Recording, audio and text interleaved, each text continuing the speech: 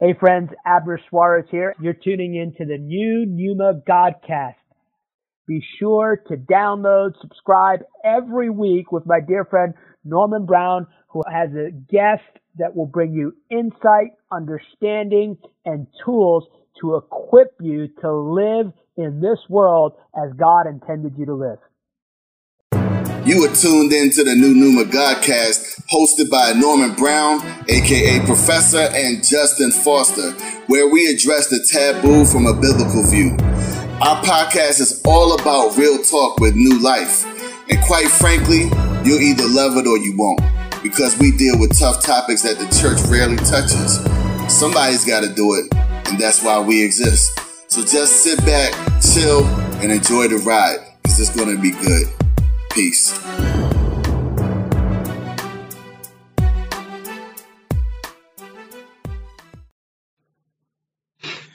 All right, man. So what's up, Justin? What's up, fam? You know, this is going to be an interesting podcast because right now what we're trying to do is do something that is going to be giving people an idea of who they're listening to.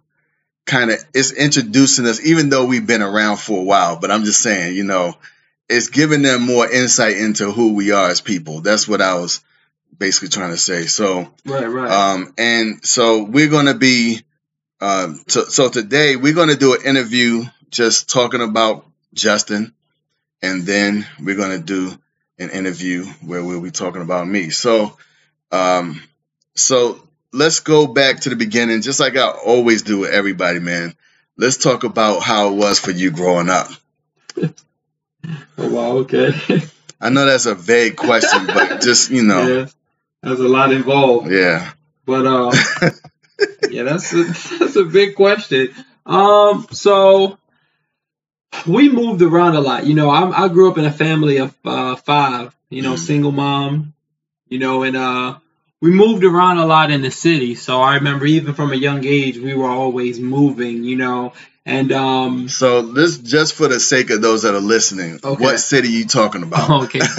Baltimore. Okay. Baltimore, yeah. Okay. So, you know, we moved around the city a lot. So my mom is a single mom. I have 4 brothers. One is deceased and 1 younger sister. So I'm the second to last born, you know. And you know, we got a mixture of different fathers. So my oldest brother had his own father. Then my 2 brothers after him have their same father. And then my sister and I have the same father. But we all have the same mother, of course. So, you know, we grew up, you know, a nice, good size. And we moved a lot. I remember, I think where we began to settle down a little bit was in the city next to, we used to live right across the street from Reisterstown Plaza. You know, and over on Clark's Lane, and we grew up there. We built friendships and things like that. But it was crazy because my sister and I were kind of like the oddballs, you know, because we the only light-skinned children. So, you know, my mom made jokes. She said, you know, people used to ask her, was she sleeping around, you know, because they couldn't believe that my father was really our father, you know. Yeah. Because my parents are both brown-skinned, so, you know, people were just like, how did they come out so light, you know. Yeah. But so yeah, you know, we grew up kind of really like, well, at least I know me myself is like kind of outcast, you know. You know, that's that white boy and stuff like. And my brother used to tease me, he's like, you know, oh yeah, you used to beat us, but you don't beat that white boy that much. You know, I got beaten, especially when I was younger. But I think when I got closer, like to my teens, that's when my mother, she really started changing her own heart. So me and my sister didn't, you know, didn't face the wrath side of her, I guess. But I remember we was younger, boy. We used to get the switches. We used to get the high heels, hangers, anything she could find, boy. We was getting whooped, brooms, everything, man. Extension cords. Wow. Lord Jesus. Okay. But yeah, so it was fun. Me and my brothers, we were a trip. But this the thing I appreciate about my childhood. We legit had so much fun apart from, because, you know, we didn't have phones, we didn't have computers, the internet and stuff. Yeah. We had fun just by doing and building things outdoors. I remember when we were living around Clark's Lane, we had found this opening in the woods and we decided to build like like this club or a clubhouse, I guess. You kind of call it not a club. Tree house or not a tree. Yeah, you know, like kind of like a hideout more is probably a better word. Kind of a hideout, you know. And I remember we went around the neighborhood and we found all of these things. I don't know why or how, but it just seemed like, you know, it's interesting how things come together, you know, when you're young. But I remember we found a couch, we found a table, we found chairs, we even found a toilet. I know it's crazy, but like we found all of these things around the neighborhood, and we set up this little whatever hideout. And it's crazy because we also set up these traps. So like we had taken this heavy chair and we had hoisted it, I think, above like tree branches and with a thin rope, so that if someone were to trip the rope, this chair would come. They got the traps in the woods. We just knew these things. It's so weird now thinking back at it, but it was so amazing because we had to set up. We set up rules, you know, of our society. Wow, it kind of reminds me of that old movie, Lord of the Flies. You know that? Yeah. And we had set up this hideout, and and we just used to do things. We were always outdoors. We used to build sleds and slide, you know, for the winter, and go play down at the creek and build rope swings and with tires and stuff. We just used to have fun and do things. Yeah. And I really appreciate that because I think that's kind of like left out a lot of our modern society, you know, like we don't understand it, like, you know. And I feel bad sometimes because I think parents are like, they're like, what can I do? But they're so plugged into like it's gotta be technology, or you gotta spend this to go to a arena or whatever, and they forget that like there are so many ways to just go out and enjoy nature. You know what's funny about that is, for me, I actually have intentionally done things where my children won't be doing anything with technology. I'm saying, you're going to go outside and play somewhere. We're going to go to the park. We're going to do this or that, whatever. And I've intentionally done that so that they won't be like the other kids their age that are all caught up in a TV or a phone or a tablet or a computer. Like, nah, you're not going to do that. I didn't do that. You're not going to do that. You ain't missing out on nothing because you didn't have a phone for a certain amount of time. You know what I'm saying? So that's kind of like the way I look at it. Yeah. And so it was, you know, we had a lot of fun. We really had, I would say, an overall wholesome childhood, you know. And we were raised in the church. You know, that was a big, another big part of our life. You know, my mom, I used to remember her saying, "Rise and shine, give God the glory." And so, you know, you used to wake us up, we put on our church clothes and go down to the church. And I was raised in, I would say, like, I was raised like apostolic, but they were very Pentecostal. You know, they were always in the gifts of the Spirit, speaking in tongues.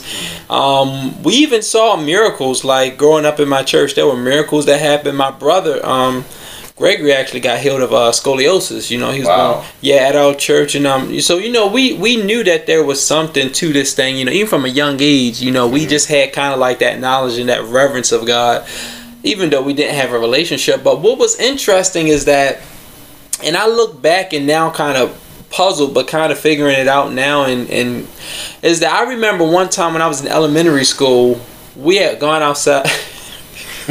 I forgot. We had gone outside for a fire drill, and for some reason I just started talking to the other children about God. And I look back now, I'm like, that was way before I prayed any prayer or got baptized, any of that stuff. I was like, that's really weird, you know.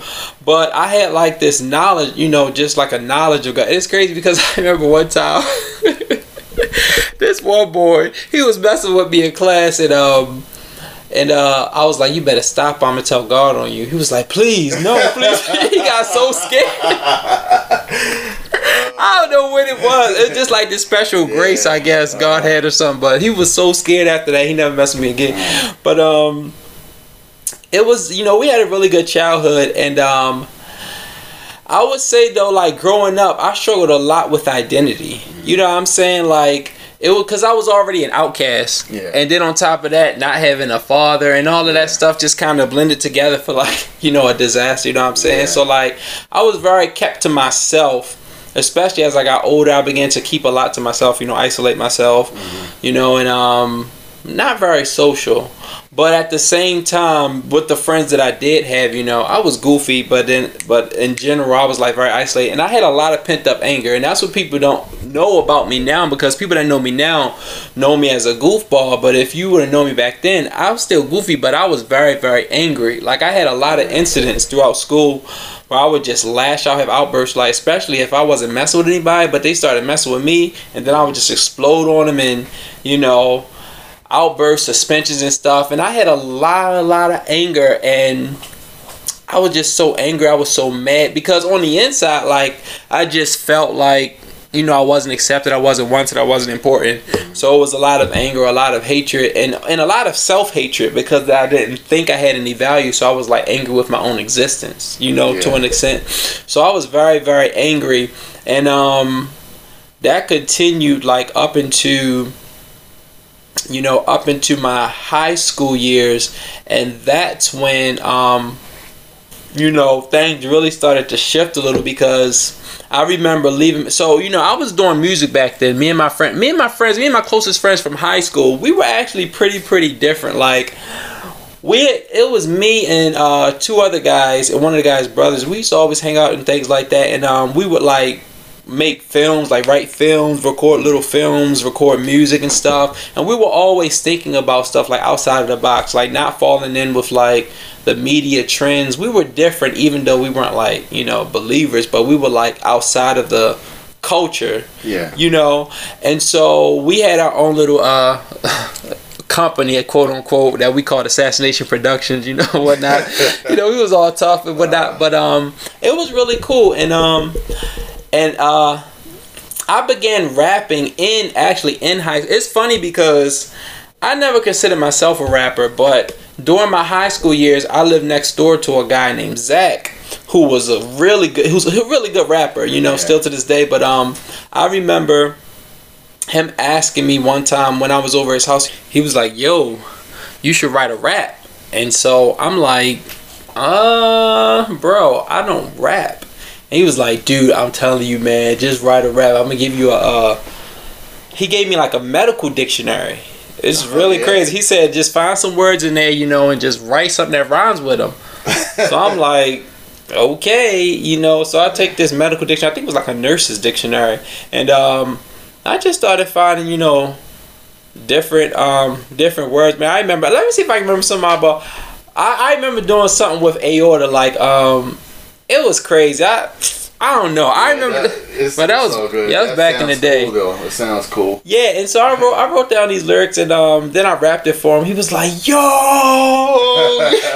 was nice, yo, you was nice." I was like, "Okay." I didn't think so, I'm just like, I just put words together, He was like, "Yo, you need to start writing." So he kind of like became like a coach and a mentor, like boom, like, "Here, don't try this, don't try that," and just kind of coaching me along the way.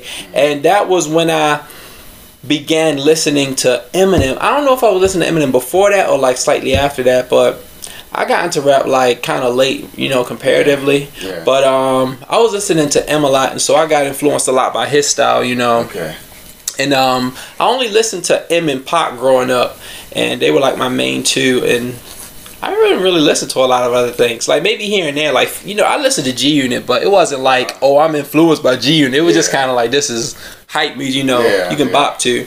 So I started rapping, man, and so we were rapping, we were making music, we were doing different things, me and my friends and stuff. And I remember one day when I was leaving my my best friend at the time, leaving his house, I was just walking down the street, man. Then this thought just popped in my head, like, what are you doing this for? And like, to anybody else, that wouldn't really made no sense, but I knew exactly what it meant, because I was already like, like I'm a very intellectual guy. So I'm always thinking about, the meaning of life, the reason for my existence, and blah, blah, blah, the order of the universe. So like that question for me meant like, like what is all this meaning in? Like, you're making music, you're enjoying your life, you're doing all these cool things, but what's the meaning of it all?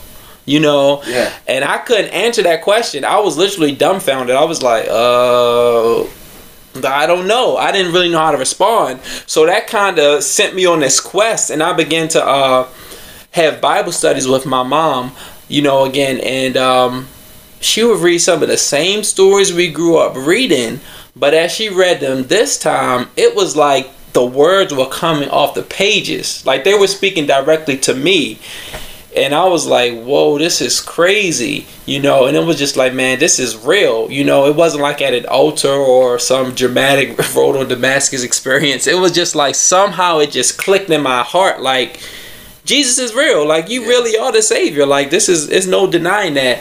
And I look back, it was kind of like all of that stuff built up in my childhood. I guess God had been kind of prodding me all along for that moment, you know. And so after that, like, a lot changed because, man, I remember, boy, I was smoking weed, man. I was cursing. I was doing everything, y'all. I was just enjoying my life. But it was crazy because I would say one of the first things that shifted in my life was just like, I stopped smoking weed. Like, I didn't even have a desire. Now, before you go into that, because the way you're saying this, it's like you got saved already. Were you saved now, or you? No, that was my moment. To save. That was my moment. Okay, so talk about it then. Talk about what? What you were getting ready to say. You were saying you smoked and all that. Yeah. So like, it changed my life, you know, because that's when I really started to follow Christ, or at least I would say I started to learn about Him. You know, at least more like when that question came to you, saying. So after that question, and then I started having the Bible studies. That was when I kind of like made a decision in my heart, like, oh, this is real. Okay. You know, and so for me, that was like the conversion moment. Okay, so and the reason why I'm asking about this because like a lot of times people, when they're talking about being born again and everything, they have a certain moment, certain date they can say, oh yeah, on March the 10th, whatever, I got born again and I remember this to this day. So was it like that for you at that time? I would say it was a certain day. I don't remember which day. But I can just remember when we were sitting there at the table, like reading through these Bible stories, like in my heart, I just said, like, Jesus, you are real. But I guess what I should ask at this point is, so there wasn't some prayer you prayed. Oh, no. Nope. It was just a realization. Mm-hmm. And then from that point on, you just kind of walked out the walk of a believer and you just started growing in that. Okay. Yeah, so that's how it was for me, you know. It wasn't like the cliche, I guess, you know, like you know, sinner's prayer.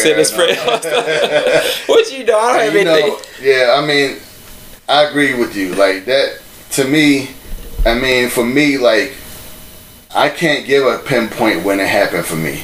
Yeah. Nobody. I mean, I'll say it like this. I just always felt like I knew the Lord, like my whole life. I grew up in a church family, a Christian family, and I felt like that was just always my life. I never knew anything different. But I can't say this was the point when I accepted Jesus into my heart. I don't have that. And that's why, like, it used to kind of bother me when I would hear people say when they got born again. I'm like, I can't tell nobody when I did. And so there was a point in time where I kind of started being a little bit, I was thinking like, okay, so if I can't tell somebody when I got born again, does that mean I need to say the sinner's prayer and make sure? You know what I'm saying? Like, I thought I was walking this out, but you know what? I can't remember a certain point in time when I gave my life to Jesus. So I really was like, do I need to do that? You know what I'm saying? I really struggled with that for a little while. Especially because it seemed like everybody that I would hear a story of, they would say, I remember like it was yesterday. I was here and this, that, and that, you know, whatever. I went to this church. And so anyway, I guess the part of the reason why I'm even bringing this out based on what you said, actually what you said was kind of like confirmation to me of what I had come to the conclusion of. Everybody is not going to be able to say this date on this time or whatever is when I did it. or when it happened. But it's kind of like this. It's like Jesus said, nobody knows where the wind is going and blowing and all that stuff. And just like you don't know that, you don't know when a person gets born again. It happens. It's just whatever. It's just it's like an awakening that happens in that person, and then all of a sudden they want to walk the way they're supposed to walk with the Lord. So I can definitely say, since I was a little kid, that I was walking with the Lord and growing in it as I got older. And then it was like at a certain point in time when I was like, I would say 16. Well, first of all, if I back up, I got baptized. Well, I don't want to get into my story right now. I'll just say that it was kind of like a thing where it's like, I didn't have a origin date or anything like that. I just know that it was like that for me. Mm-hmm. So it sounded like you had the same kind of situation. So go ahead. Yeah. So it was kind of just like you were saying, like that awakening, and like that's when my life started shifting, because like I was filled with like this, everybody gets you like this zeal, this fire, you want to tell everybody about Jesus, and that kind of creates some problems with me, especially for me, like with my friends, because they were obviously not believers, and my closest friend, he became basically like an antichrist, to me. And it's interesting because he has his own story about his experience with Christianity, quote unquote, and it wasn't a pleasant one, so it kind of turned him off to it. So when I became a believer, he was like very antagonistic, even if I didn't say anything directly to him about God, even like the mention of it would just kind of like, tick him off, and so, that created friction between him and I, and of course that friction kind of, distanced us over time, and then we came to it's funny because we were so professional. We were like, we're going to have a meeting and we're going to decide which assets it was like a what's that, a prenup or something, like you take half. Wow. We actually decided like which ideas we had come up with that I was going to take and he was going to take, and it was a whole thing, man. It was like a friendship breakup. It was yeah, man, but and so at that point, I was, I was coming towards the end of high school. I think that was around 10th or 11th grade, and probably closer to 11th grade. And so that whole next year, no, I think it was closer to 12th grade. It was definitely closer to 12th grade, because I remember that after that I transferred, because we had moved to the county, so I transferred to Milford Mill Academy, and I think that's the only school where I didn't get beat up. I didn't get in no fights. It was so funny because like I would always start the fights, but I wouldn't start them. But like somebody would be bothering me. Like I remember one time in class, this guy was just throwing paper at me. I just ignored him. And then he threw this metal thing at me that hurt. I got so angry, I stood up and turned around. Was like, blah, I just punched him in the face. But after that, I didn't have any No. He stood up and beat the crap out of me. But it wasn't like we were fighting and he won. It was like I just froze up because I didn't have like any. I wasn't a fighter, so like once that adrenaline started popping, I didn't know what was happening. It was like I was in a different zone. So I was just kind of like ball up and anything. So. Which is ironic because my brothers and his friend used to spar down in his basement. We basically just use us as punching bags. I don't know why they call it sparring. They were just beating us up. They called it sparring. It was terrible, and but yeah, So go ahead. So my last year of high school, I transferred to Milford Mill, and that was when I really started to like enter this phase where I was just spending so much time in the Word, like just day and night and day, just praying and reading the Word and speaking in tongues, stuff like that, just like really indulging in the Word. And I remember it was to the point where like I would finish my work early in class and then just take my Bible out from under my chin and start reading. One time my teacher told me I couldn't read my Bible. I was like, what? But I was just like so hungry. And it's crazy because I saw God moved in different ways, like through high school. to touch people. And so I know that you basically at this point are born again, but you haven't spoken of water baptism or baptism in the Holy Spirit. So when did those happen? It's really weird. You know, that's a good question. I didn't get water baptized till many years later, actually. Okay. But when I first got saved, I remember going to a prayer meeting. So I had multiple encounters with like the whole baptism in the Spirit, speaking in tongues thing. Yeah. So the first one, because I grew up in a church that was into that, you know, I gone to a prayer meeting and they were talking about this praying in the Spirit, and they just said, you know, like just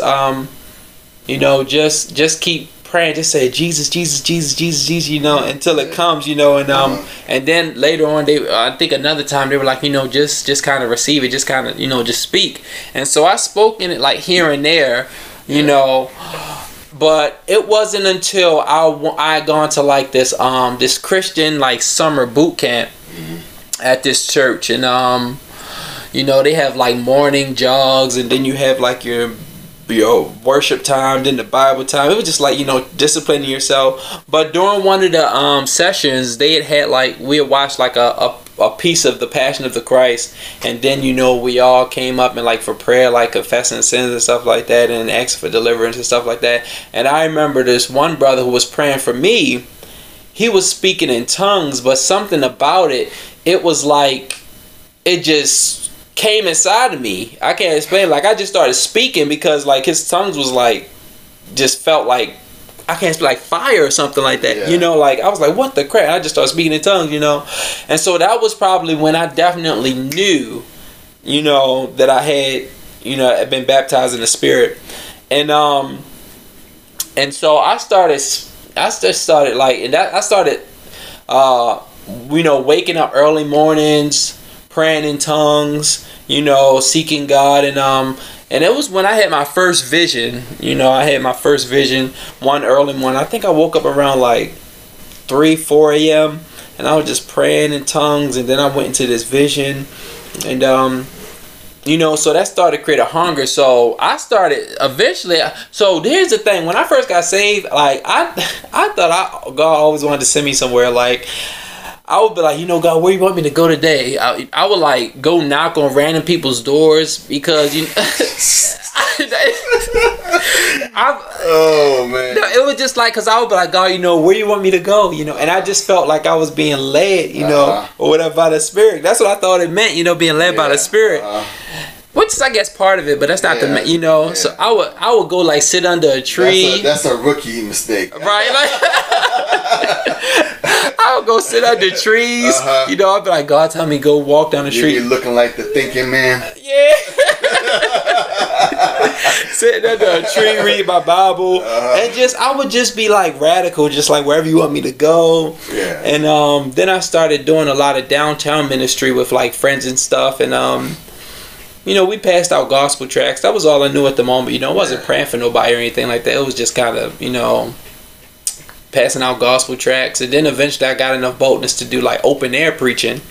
And I started doing that like in downtown or in the subways. So open air meaning you didn't have a bullhorn. Yeah. Okay. Yeah. Just kind of like, listen up, everybody.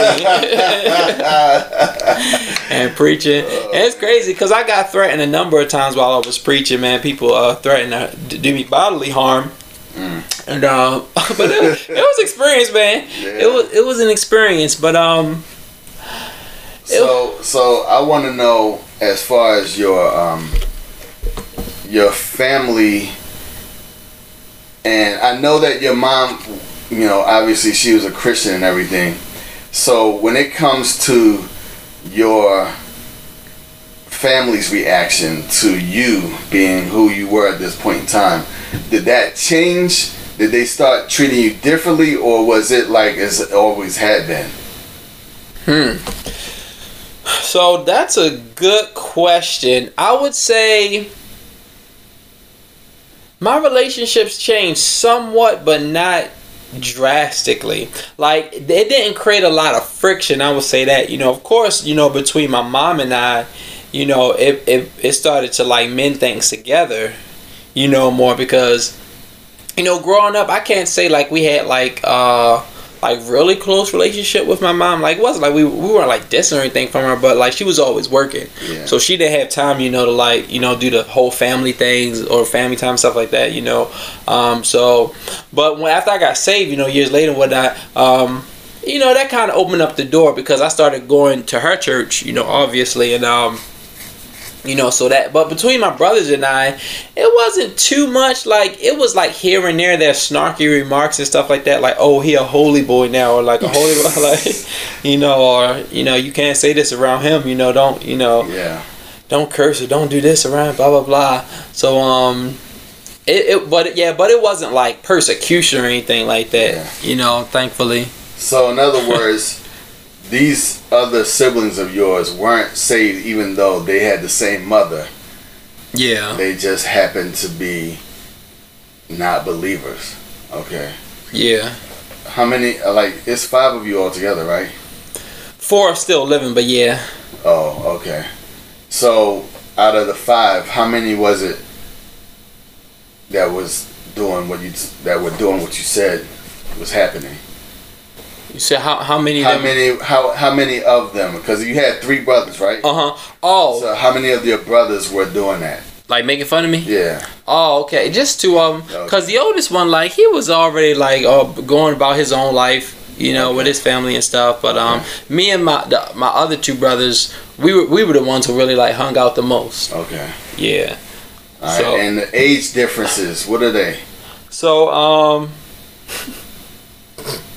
that's probably a good question because I don't know the exact number, but it's like a few years. Okay. So I would say between me and my oldest brother, who's deceased, it would be about 8-year difference. Okay. And then between me and the other boy would be about like between 2 and 4 years. Okay. For each of, you know. All right.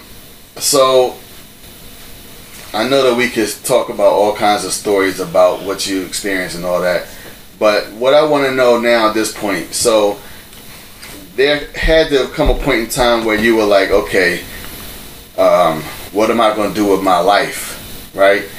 So I know that you found some interest in music at a certain point, but when did you start to really get into your music? Like, I want to do music. I'm not saying necessarily, I don't know if you were thinking about professionally or whatever, but like, at what point did you finally say, I want to do music like big time? And because I want to know, because you didn't tell how you got into playing the keyboard. I want to know how that happened. Yeah. Okay, so let's talk about that. Okay, so in my last year of high school, it's ironic because it was actually, I think it was within the same year where I just, you know, started following Christ, that my mom decided to get me a keyboard. Okay. And I can't remember exactly what prompted this, but obviously she knew I had some interest in music somehow, and I don't remember how. I really don't remember how. Maybe she heard me listening to bass. I really don't know. But anyway, she got me a keyboard, and I started, so it had like the little on-screen teaching thing, like they'll teach you how to play the songs that are in the keyboard's memory. Mm-hmm. And so I started teaching myself that. And so during my last year of high school, I took up a piano class. That was at Milford Mill. I took up a piano class. I was also in choir, you know, whatever. And I started learning keyboard in that. And then when I got into college, I didn't know what I wanted to do. My mom was just like, you know, you gotta go to college or go to work. And so, but I think I ended up doing both, but that's a whole nother story. Yeah, it was just like a trick question. Got him, you know. But you know, so I started going to community college where my mom was also going at the time, you know. So she kind of brought me in, you know, showed me the system and all that stuff, and got me in and helped me get into stuff. So, but I didn't know what I wanted to do. I was just, you know, taking general courses, general studies or whatever, and I ended up taking a music class, and it was just like something about it. I was like, yo, this is really interesting. You know, it just clicked with me. I was like, yo, I get this. Like, I understand it, like how the chord progressions work and how, you know, melody and just, I can feel it. I can hear it, you know, because I had already been like playing around, like composing, quote unquote, when I had my keyboard. Like, I would make up little tunes and like basic stuff, but it was, so, you know, it was composition still. And so I had that interest so this was the thing. This is what really intrigued me to start learning piano. Two things. One was when I heard some music by Beethoven, but two, I would say this is more influential. I used to play a lot of role-playing games growing up, like Final Fantasy, like stuff like that, like the adventure games. And I remember, especially Final Fantasy. Final Fantasy is my biggest influence. Boy, that music on Final Fantasy got me in, man.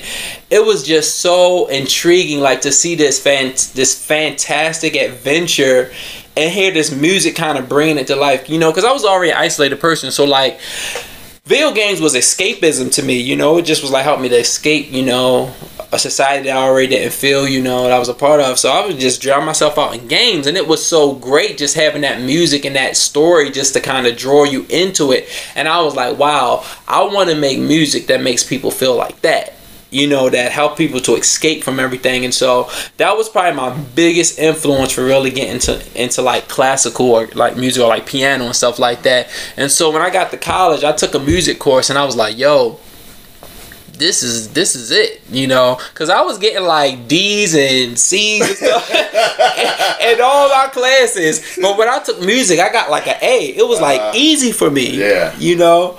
And so I was like, yeah, this is definitely something that I need to pursue.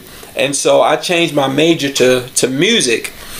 And, you know, started pursuing that. But the music program fell apart. So I ended up finishing with my associate's degree in general studies and transferring to the university, transferring to Morgan State. And that's when I, you know, pursued my bachelor's of arts in piano, you know, and that was a whole experience. But it was really, really good. It was really great. But at that time, I was more set to my mindset to become like a composer. You know, I'm going to compose some music and video games. And I still, to an extent, probably want to do that somehow. But,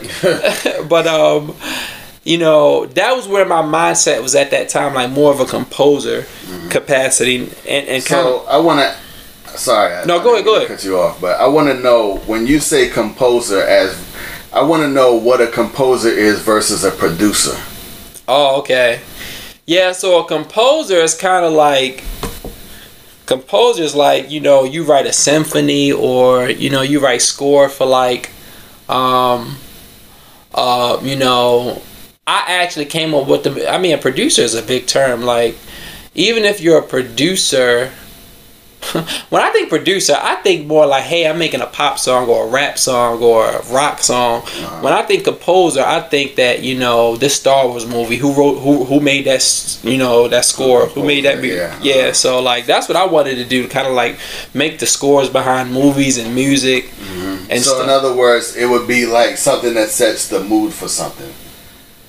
Music that sets the mood for a scene or whatever. Or kinda. I mean, you still have composers that like their stuff is performed like in symphony halls. You know, it's not necessarily for a movie or a game. No. I realize that. I guess I should have said. I'm just saying, like, that's an example of what a composer is doing. They're setting their stage for a scene in a movie. If they're doing that kind of a composing, it'll be for setting the scene. It's setting the mood for what's going on. But it could be a Mozart thing or something like that. But typically, it sounds like this is something that's more along the lines of classical music. Yeah. When I hear somebody say composer, I'm thinking classical music. Right. So, you know. Yeah, basically. I mean, I'm not saying that people can't come up with stuff that's not classical. You can have like movies, for instance, since, you know, we're talking about that, you can have movies that don't have classical music, but they do have music that sets the mood for the stuff that's happening. So it was composed, you know. So yeah. But anyway, so you so now you were in a place where you were looking at being a composer. Now, at some point in time, you met LJ. When did you meet him along the way? So that was in college when I was at the community college. I remember, because like I was saying, I did a lot of like street ministry, and one time I was in the subway and I had given a track to this one guy who I given a track to this one guy who was also happened to be talking to a girl that I knew right there in the subway. And so, she introduced us and stuff like that. And he was like, you go to BCCC? Like, yeah, I go to BCCC. So I got, connected with him. And then he introduced me to Carlos, this dude Carlos, who at the time was best friends with LJ, Leviticus. And so, Carlos brought me on with LJ and them. And I started, doing rap with them. Okay. So, they was, doing that thing, and I was kind of like part of that. But before then, I was still like, doing rap here and there, like open mic, writing poetry. I really wrote a lot more poetry than rap back then. I was always writing poetry, but my poetry was sad. I don't know why, y'all was just depressed. Well, I mean, like you were saying, you went through anger at some point, and I don't know. I mean, it's a lot of things that could be happening internally that you could have been thinking about. Yeah. But yeah, it was a lot of sad poetry. But then, I started rapping more and just kind of like, I see more like, for me, rap is more just like a ministry. Yeah. Like, I'm trying to set somebody free by what I say. I'm not. Yeah. I mean, it's good to make stuff that's hype and stuff like that, but I don't know. That'd be hard for me sometimes because I'm more like trying to get a message. You stick to what you do. I mean, whenever, like, it's kind of like okay, just because I can't really think of a lot of unfortunately, I hate to say this, but unfortunately, I don't know enough of Christian rappers' repertoire of music to say, oh, well, this type of person is doing this kind of style this way or whatever. So I can't really compare to that. I'm going to compare to what I know better. So I'm going to say like Nas, for instance. Nas has a certain way he flows. He ain't going to switch that up for nobody. He's just going to do what he does. You know what I'm saying? So you have a certain way that you flow, so you should stick with that. You know what I'm saying? Yeah. You shouldn't be trying to switch it up because there's a bunch of people out here that's doing hype songs or whatever. Because a hype song, it can only do but so much for somebody. You know what I'm saying? Not saying that it's not good, but it's like, like you were saying about the ministry. Now, different types of flows and different types of approaches have different merits as far as what they do and what they bring to the table. So, right. All I'm saying is you have a deeper type of flow. I've heard you, and I like it. You have a deeper type of flow. It's more like it makes you think. It's more revelatory, basically. It's like a revelatory type of thing. So that's good for people like me. I'm that kind of person. So I like to listen to stuff like that. I like poetry like that. I write poetry like that. Right, yeah. So anyway, that's what I would say to that. Yeah. But yeah, so started making music with Holy Host Man, and I guess that's it's crazy because like with LJ and Carlos, they helped me to like discover a lot of like more of identity, as far as like walking in, because I was raised under the turn and burn doctrine, so like the way I used to preach, it was like everybody was going to hell, everybody was wrong, everybody.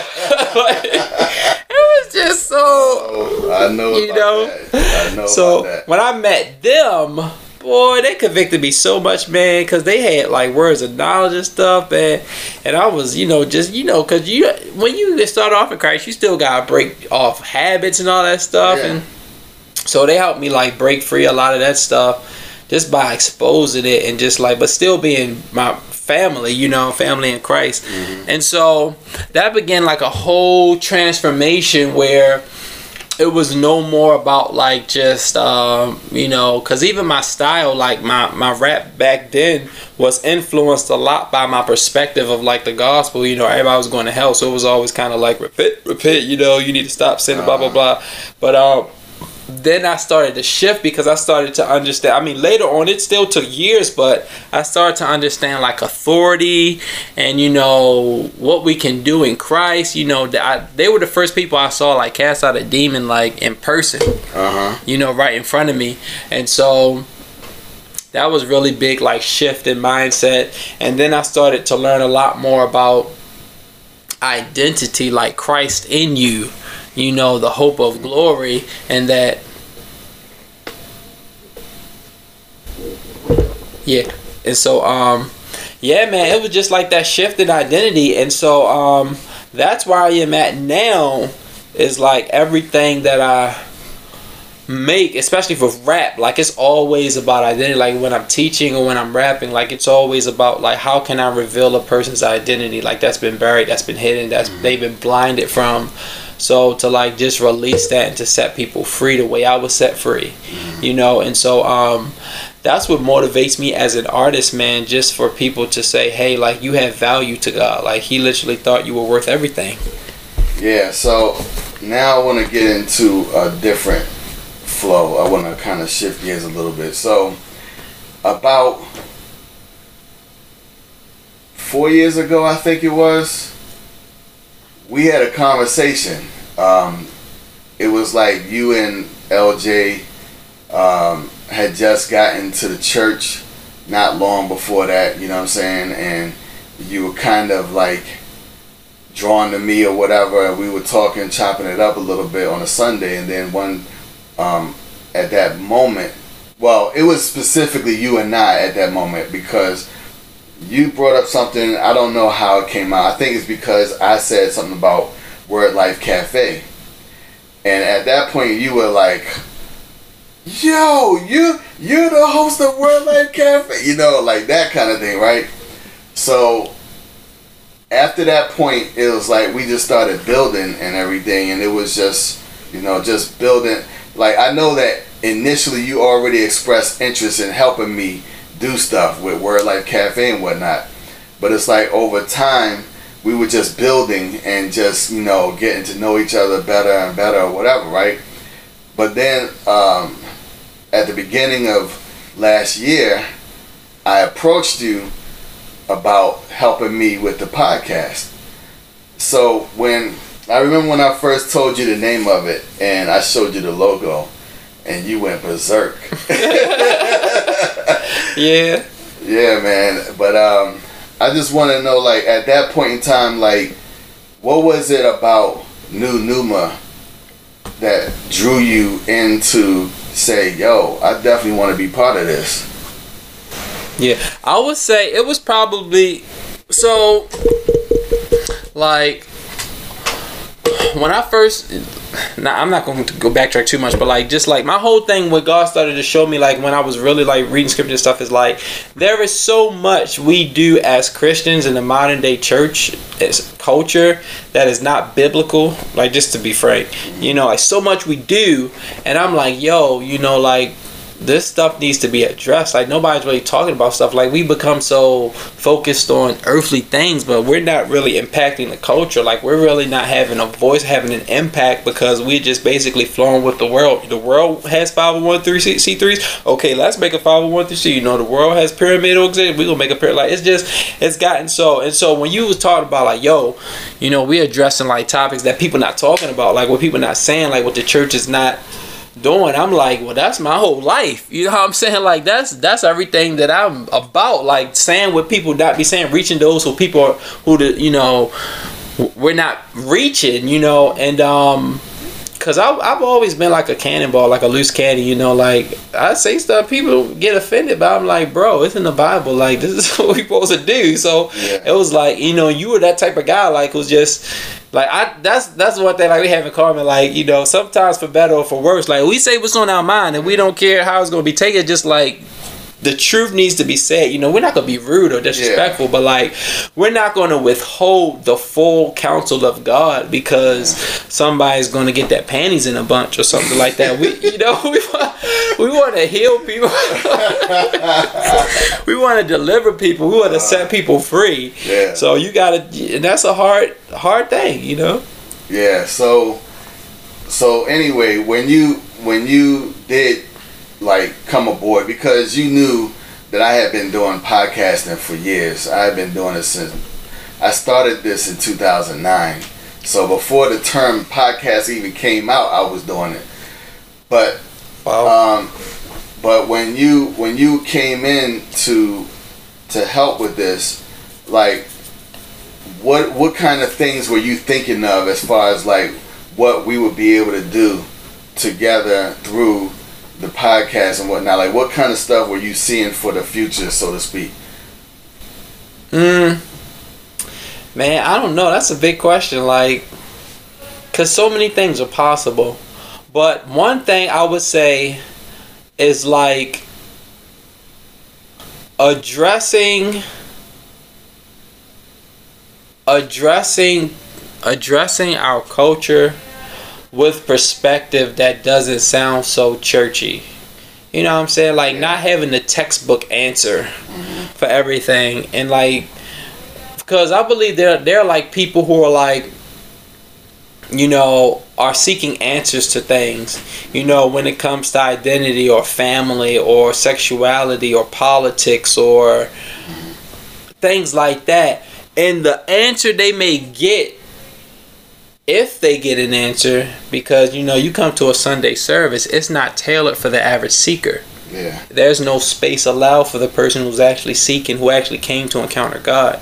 They may encounter a service, but they're not going to encounter. So, like, that's one thing I feel like, you know, they tune in a podcast and they'd be like, wow, you know, this is like talking directly to the things that you're not going to hear, you know, in a church service. So that's like one of the biggest things. Is like, you know, answers that the church is not giving. And also one thing is that hopefully to address the church itself, because I mean, this sounds crazy, but I don't think the church addresses the church very often, because it's like there are like a number of people who have legitimate complaints against, you know, the modern church, like how they've been treated or experiences they've had or things that they say that just don't make sense to them.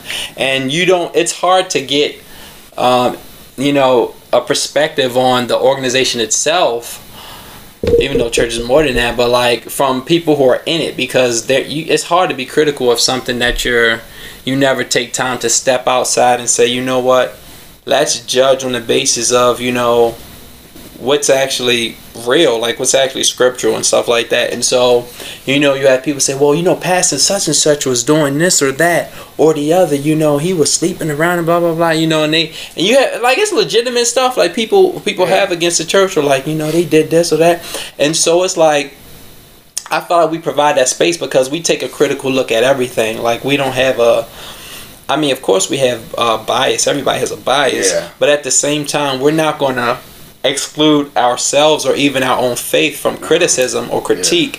So I think that's something where people is like, you know, they can tune in and be like, wow, you know, these people are actually being real about stuff, like even their own faith, like they see problems with stuff too. So it's not just me, an unbeliever, who sees problem with this stuff. Other people are seeing it, but yet they're still bringing a perspective of like, but this is why I believe, you know what I'm saying? So yeah man, well, I just want to say for the record that I'm definitely glad that you know, teamed up with me for the mission, and it's been a blessing.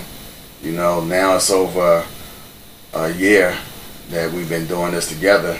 So I just want to say, man, I appreciate it, and you know, thank you for being willing and obedient, I would say.